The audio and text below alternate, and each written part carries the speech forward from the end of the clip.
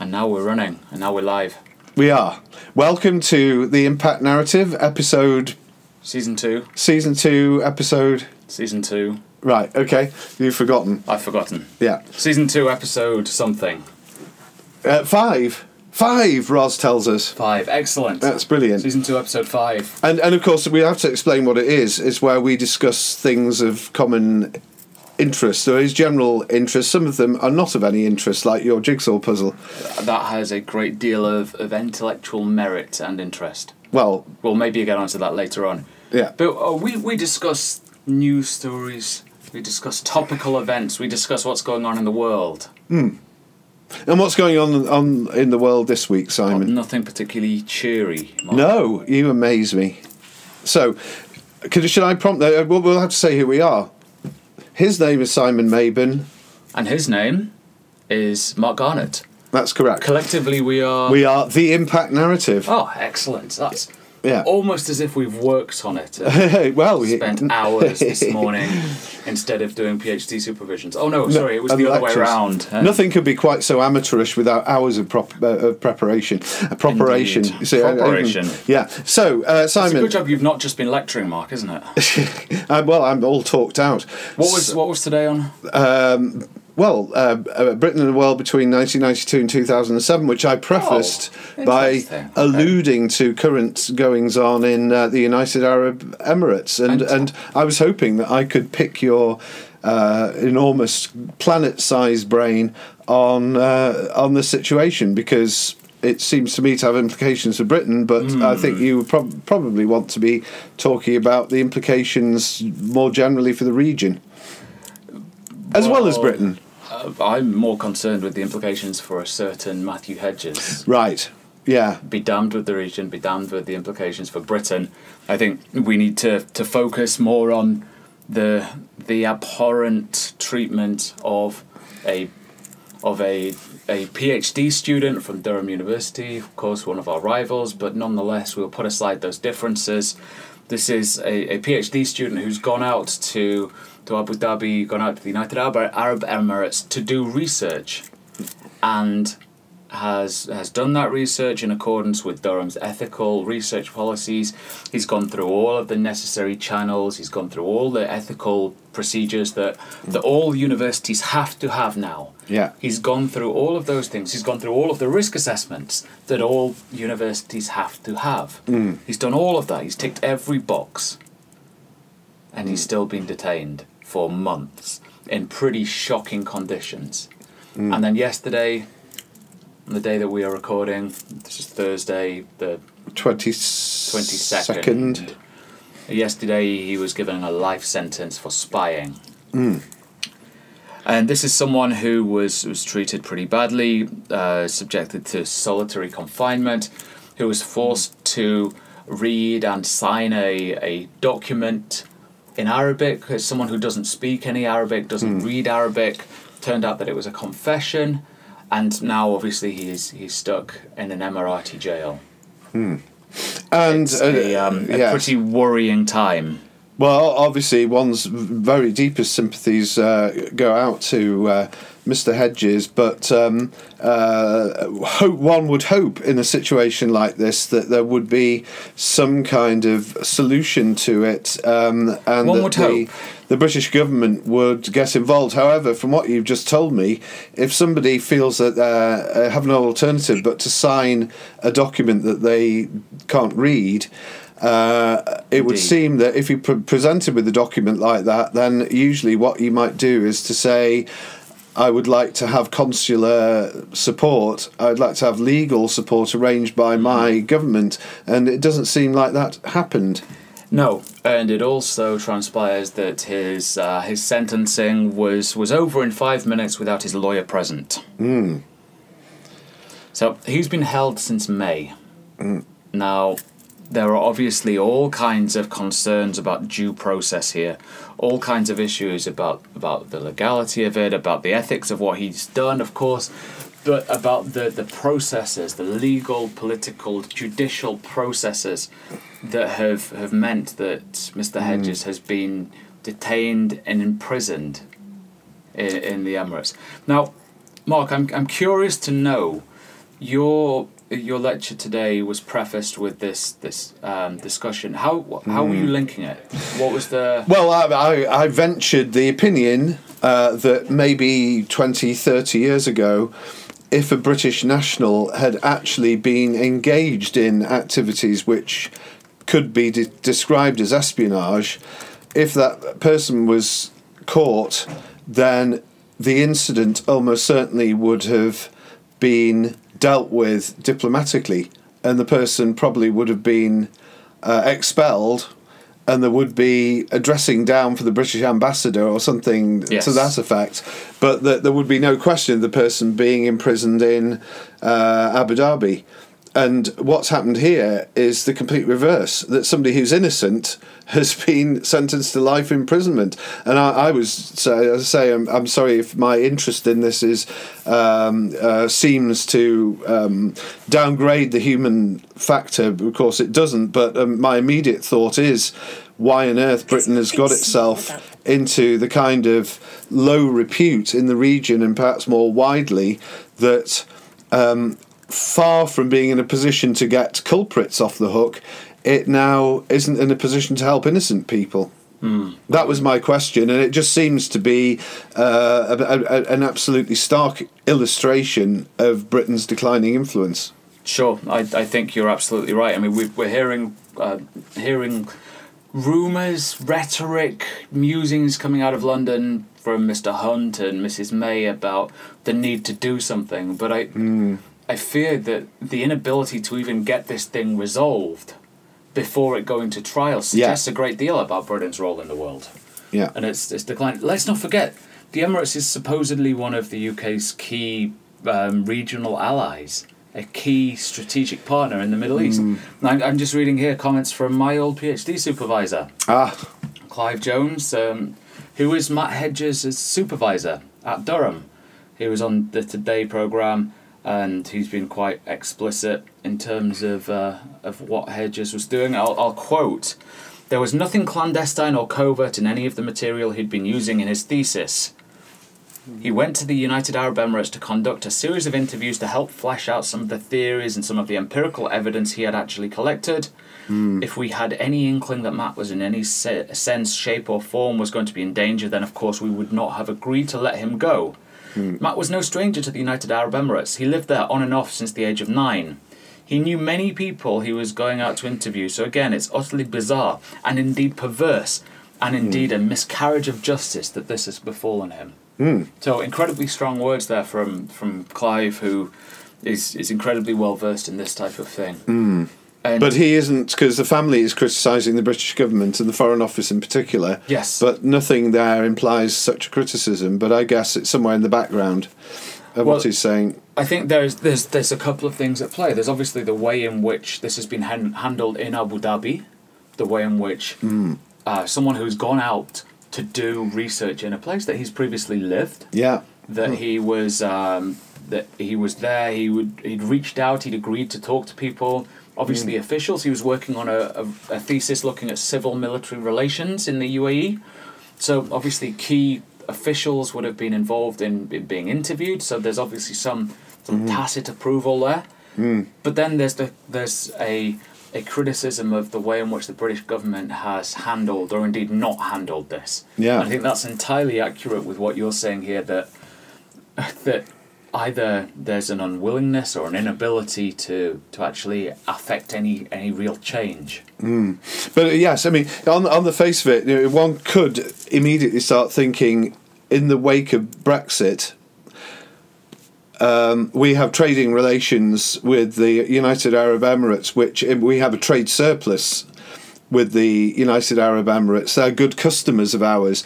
And it could be thought that the regime might say, well, because of Brexit, Britain's going to need us more than ever before, and countries like us, and that means that we can start treating them in a far more cavalier fashion. But that still doesn't explain why on earth? I mean, there must be some internal domestic, but maybe he spoke to the wrong people. Maybe he's trespassing on the kind of territory which would be relevant, particularly in Egypt, the relationship between the military and the people or whatever. But even so, asking the wrong questions when you're a citizen of a friendly nation should be a reason for somebody to tap you on the shoulder and say, actually, you're not wanted here. Could you please leave? It just seems so extraordinary that, again, one can only presume that there is somewhere in it. It's not necessarily an anti-British agenda, but certainly a contempt for Britain. It sounds like it. Certainly sounds like it. And I think there's going to be serious repercussions here. We had a conversation with one of our students this morning, and we were obviously incredibly concerned about his absolutely. going out to a part of the region to do research, and there's obviously going to be strict calls for stopping any PhD students from going out to the Emirates. The Emirates start off with, but also to British tourists. Well, I mean, and you've got all the other implications of Dubai as the great hub of transport. And I've lost count of the number of times I've transited through both Dubai and Abu Dhabi. Yeah. But as an intellectual community, there's a burgeoning interest in the Gulf. Yeah. For a range of reasons: security, economic, religious, logistical, and all of that is being called into question because of the safety of those who want to go out and do research there. Yeah. This is previously considered to be one of the safer, one of the more stable Gulf monarchies. Yeah. And now we're seeing how a British student from a reputable university is being treated. I mean, but this is perhaps where the stability comes from, that anyone who even asks awkward questions would confine themselves, even if they should have diplomatic protection to some extent, they're incarcerated for life. Yeah, I mean, the other thing we should just quickly touch on, Mark, is the extent to which Gulf states are financing British academic institutions. And this isn't just a case of a small state in the Gulf wanting to restrict its intellectual inquiry, let's say. There's something bigger at play, or something somewhat more complex at play, because the Emirates, as well as Kuwait, are sponsoring a great number of highly prestigious British universities, pumping great amounts of money into those institutions, including Durham. Now, I'm not suggesting that the Emirates have put money into Durham, but I know that Durham has received money from the Gulf. But so has the LSE, so has Cambridge, and a number of others. They have received money from these states. And so there are calls from some circles, for some kind of boycott, some kind of... but again, that's where the self-interest of these institutions is going to come into play. And in the end, I mean, this is all too redolent to me of the early 1980s and the Death of the Princess episode. I mean, it's like the same thing writ hideously large, but that because of the economic importance of Saudi Arabia, the British Foreign Secretary humbled himself and criticised British documentary makers for looking beneath the surface of Saudi society. And it was as if we were ashamed. But the British apologised for actually wanting to uncover nefarious practices which really were going on, and I do wonder, in the end, Brexit comes into absolutely everything, but we're going to have to be doing more of this in the future, because when we're looking for trading, you mean more of the grovelling to and the sacrificing of individuals on the altar of economic self-interest. Well, I was going to say of normative values, but I feared that normative sacrifice includes individuals. Yeah, quite, absolutely. That's a devastating cost, Mark. Well, it is, but we've been prepared to pay it for a very long time. As I say, in regard to Saudi Arabia, as soon as the Death of the Princess episode happened, the Saudi regime knew that Britain would never, the British government would always step in to prevent people from trying to uncover the truth about Saudi Arabia. So that price has been paid an awful long time ago, and you might look at other costs incurred in other relationships we have across the world in which Britain has refrained from doing what a power of any significance would do because it's frightened of losing lucrative contracts, etc. And, of course, we are saying all this in the wake of Mr. Trump's interesting and very plain spoken, basically saying what happened to Mr. Khashoggi was despicable, not really pulling any punches from that, but then saying maybe the Crown Prince wasn't involved or whatever, I'm not sure, and we're still not proven, of course, but then saying, well, we get dollops of dosh from them, and so let's go easy. And to be honest, this is a real test of character for the fate of academics doesn't often hit the headlines, but it's on the front page of virtually every national newspaper. And for Theresa May at the current time, I think this is another challenge that she could very much do without. Certainly.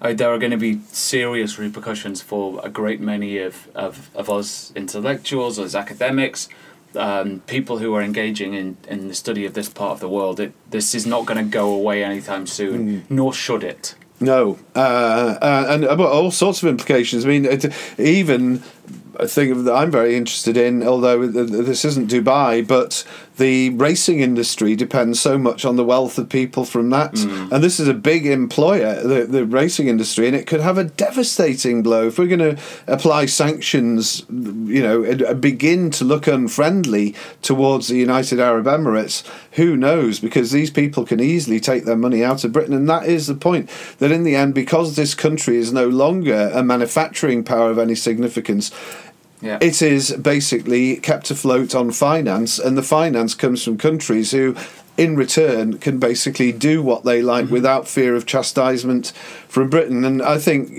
for a debate about Britain's role in the world, which was implied in Brexit, and all these cliches about the golden future, it's a golden future of grovelling to tyrannical regimes. And that might be unavoidable, but it's ridiculous to talk about our new strength in the world when these developments are going to make it less likely that we can have anything like a face of integrity in international relations. Of course. We've not even talked about Manchester City. We've not talked about the extent to which the City of London is... I like horse racing more than football. I'm a Newcastle United fan, so... Well, that's fine. Is this the Emirates Stadium? It is. Yeah, funny that. So maybe some good will come of this. Or perhaps, but... Start boycotting Arsenal. I certainly have not bought a season ticket this year. Me either. Right. Oh, well, you see, the boycott begins. And that is the other thing. I think this is the kind of thing that people might wonder about taking their own sanctions against the United Arab Emirates. And you can't stop buying their oil, but you can, certainly what they're trying to do, this is the bizarre thing, they're trying to use their money to build up a soft power profile, hence the investment in universities, and they've just destroyed that at a stroke. And it is a possibility that the government might be able to take Weasley, just a slap on the wrist type of thing, and try to do things behind the scenes. If they haven't managed to do so far, I can't see... They certainly can't do it without... They can't save any face. It's similar to the mess that Mr. Johnson got himself into in terms of Iran. There's no good answer for the British government, but it could be that people might start wondering how they could take their own sanctions. Certainly holiday making in that area, I would have hoped that people are going to think more than twice about doing that. And that is, again, they don't need the money, but they do need the positive international image. Yeah. Mark, we've been sort of skirting around an issue, and I think the second part of the show, we need to touch on Brexit a bit more, because since we last spoke... A lot has happened since we last spoke. A lot has happened. There's been a deal. Yeah, there's been a deal. Well, what do you want me to say? I mean, this is just the most... It would take 5 hours. Well, I should just say, before the deal was completed, I was in Parliament. Oh, of course, you're right. Yeah. Oh, it's your fault.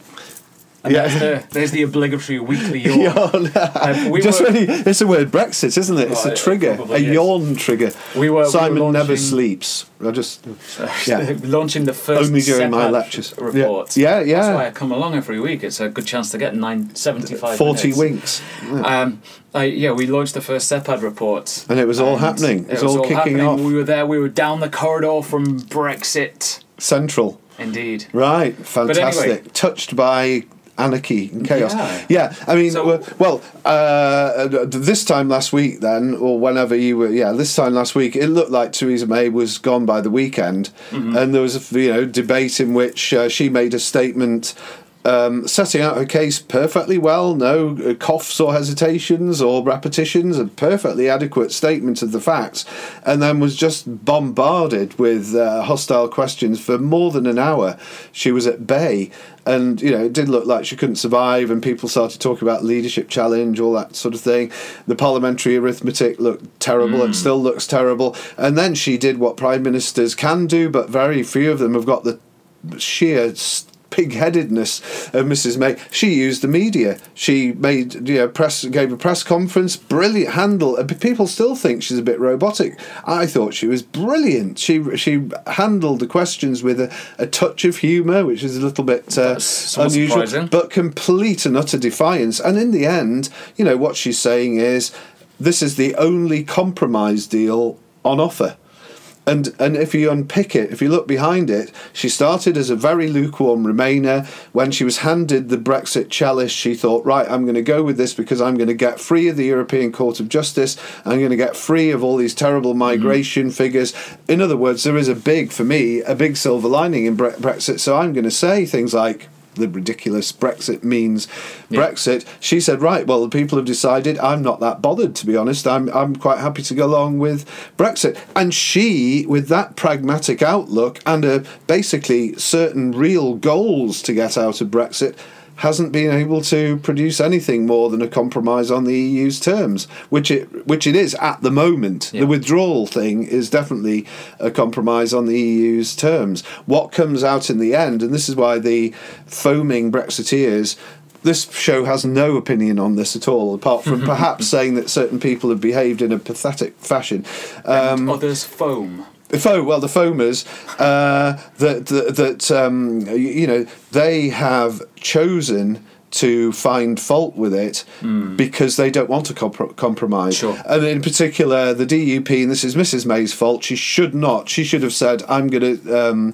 I obviously want my party to remain in office. It's in the national interest to do so, but it's not in the national interest to be dependent on the Democratic Unionist Party for all sorts of reasons. And now she's being paid back handsomely by them because in the end, the backstop agreement is not going to come into operation. It is a backstop. It's if everything else fails, but they're going to make sure other things don't fail. So the idea that Northern Ireland is going to be treated different from the rest of the United Kingdom is theoretical rather than real. Yeah. And yet the DUP, because they do what they always do, is try to get more and more money out of the British government.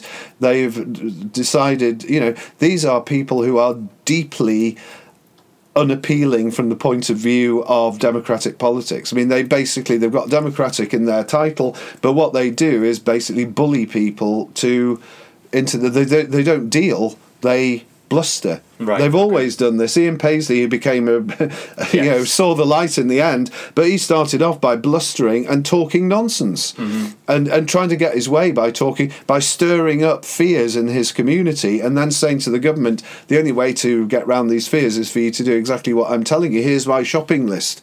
I mean, this isn't real. This is the politics of small town America or whatever.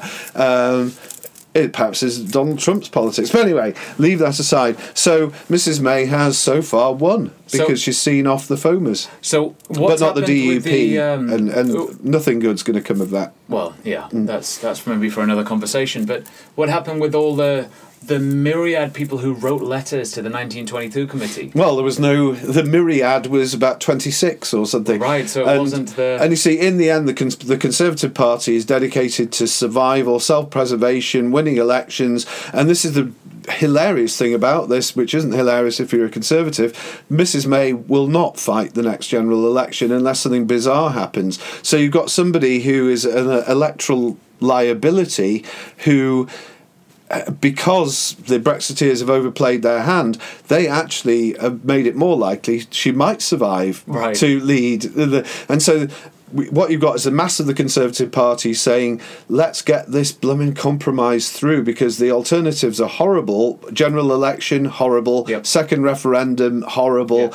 No deal Brexit, probably horrible. That sort of thing. So we're stuck with Mrs May. Ken Clarke very wisely said she's doomed to lead because there just is no other solution. However, does have a way with words, doesn't he? He does, but well, he was the one who said a bloody stubborn woman or whatever he called her, which is absolutely true. But the party, which is wedded to the idea of self-preservation, is now choosing somebody who is seen as an electoral liability as their means of self-preservation, and so they're going to have to hope that after Brexit she'll be persuaded to take a retirement somewhere. Right. But that'll be in April, I should think. Right. And in the meantime, I mean, but the trouble is that we can't get till April because we've got the parliamentary vote on the withdrawal bill, and that's going to. There's no deal. There is no way that anything is going to get through the House of Commons because customs union and single market isn't going to get through the House of Commons. The compromise isn't going to get through the House of Commons. No deal isn't going to get through the House of Commons. And so somehow the opposition parties are going to have to get together and, I don't know, delay. I don't know, but they're probably going to have to go to see Mrs May and say we can withdraw our Article 50. You think that's where this is going? I honestly, I'm just thinking of all the possibilities. None of them look possible. Right. What's interesting? Impossible possibilities. There was a legal effort to go to, was it the European Court? About withdrawing Article 50. Right. Well, I mean, but the UK, the British Supreme Court said we are not going to stop this from going forward. Well, but they're not going to do it. But exactly, Theresa May can do it. Parliament can do it. I mean, she was the one who put in. The Parliament agreed that the thing would be triggered, and you can just untrigger it.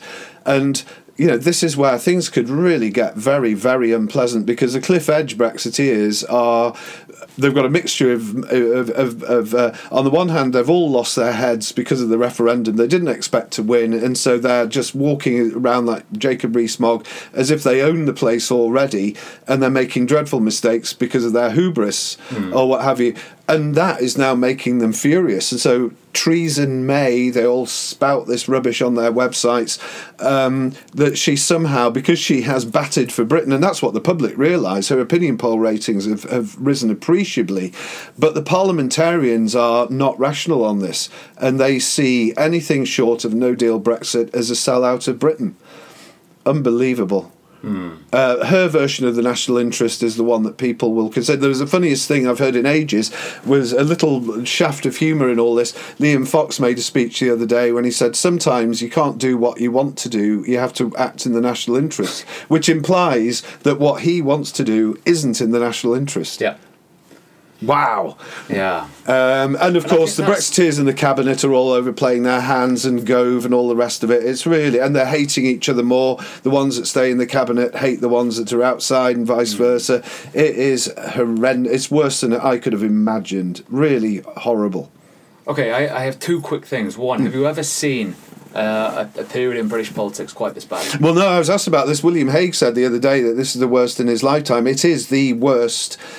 If you look at all the angles, we had terrible problem. We had problems in the 80s. We had problems in the 70s. You could talk about Suez. Suez was handled really smoothly. Anthony Eden was persuaded to go on an extended. There was lots of demonstrations, whatever. The only parallel is 1940 in the fall of the Chamberlain government. But then there was a shared sense of an aim at the end of it. This time there isn't. Then the parties were far less split than the multiple splits everywhere. So you've got to say that this is unparalleled in British history. Wow. In its complexity and its capacity for something stupid to emerge out of it. What happened with Chamberlain? Something constructive was going to come out of it. What happened with Suez? Something dubious, repairing bridges with America. This is where all the options look to be bad. Yep. Wow. Even a second referendum, because, of course, it'll be horrible. It will. The other thing that I was just going to say quickly, because we are rapidly out of time, and is there something on the desk that you wanted to mention?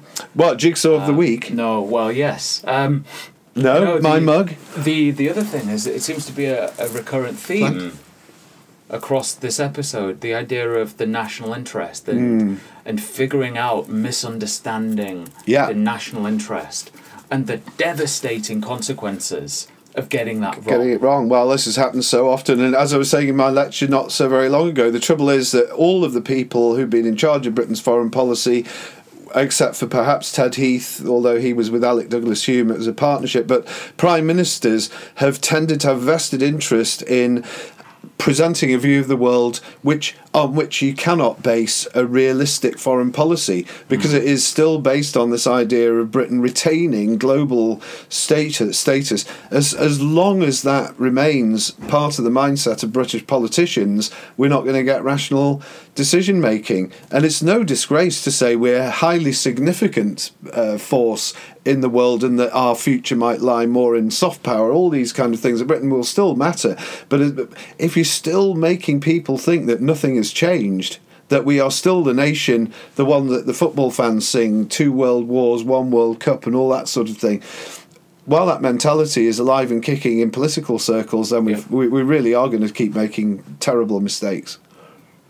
Well, Mark, I think on that pretty depressing note, we're out of time. But yeah, not good. Sombre. Very, very sombre. I feel somewhat churlish to perhaps talk about doing the usual things that one should do. Oh, right, yeah. What, subscribe if you want to hear more sombre stuff. We've got loads more where this came from. Yeah. We ain't got started. Humour. Yeah. Spotify, iTunes, SoundCloud, Facebook, YouTube. Twitter, YouTube, eBay, Amazon. Etsy. Other websites are available. Etsy, probably.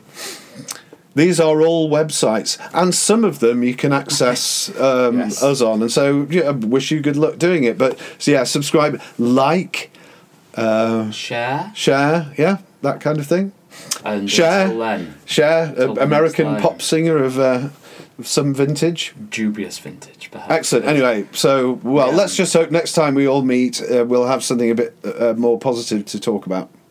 Let's hope. See you later, Mark.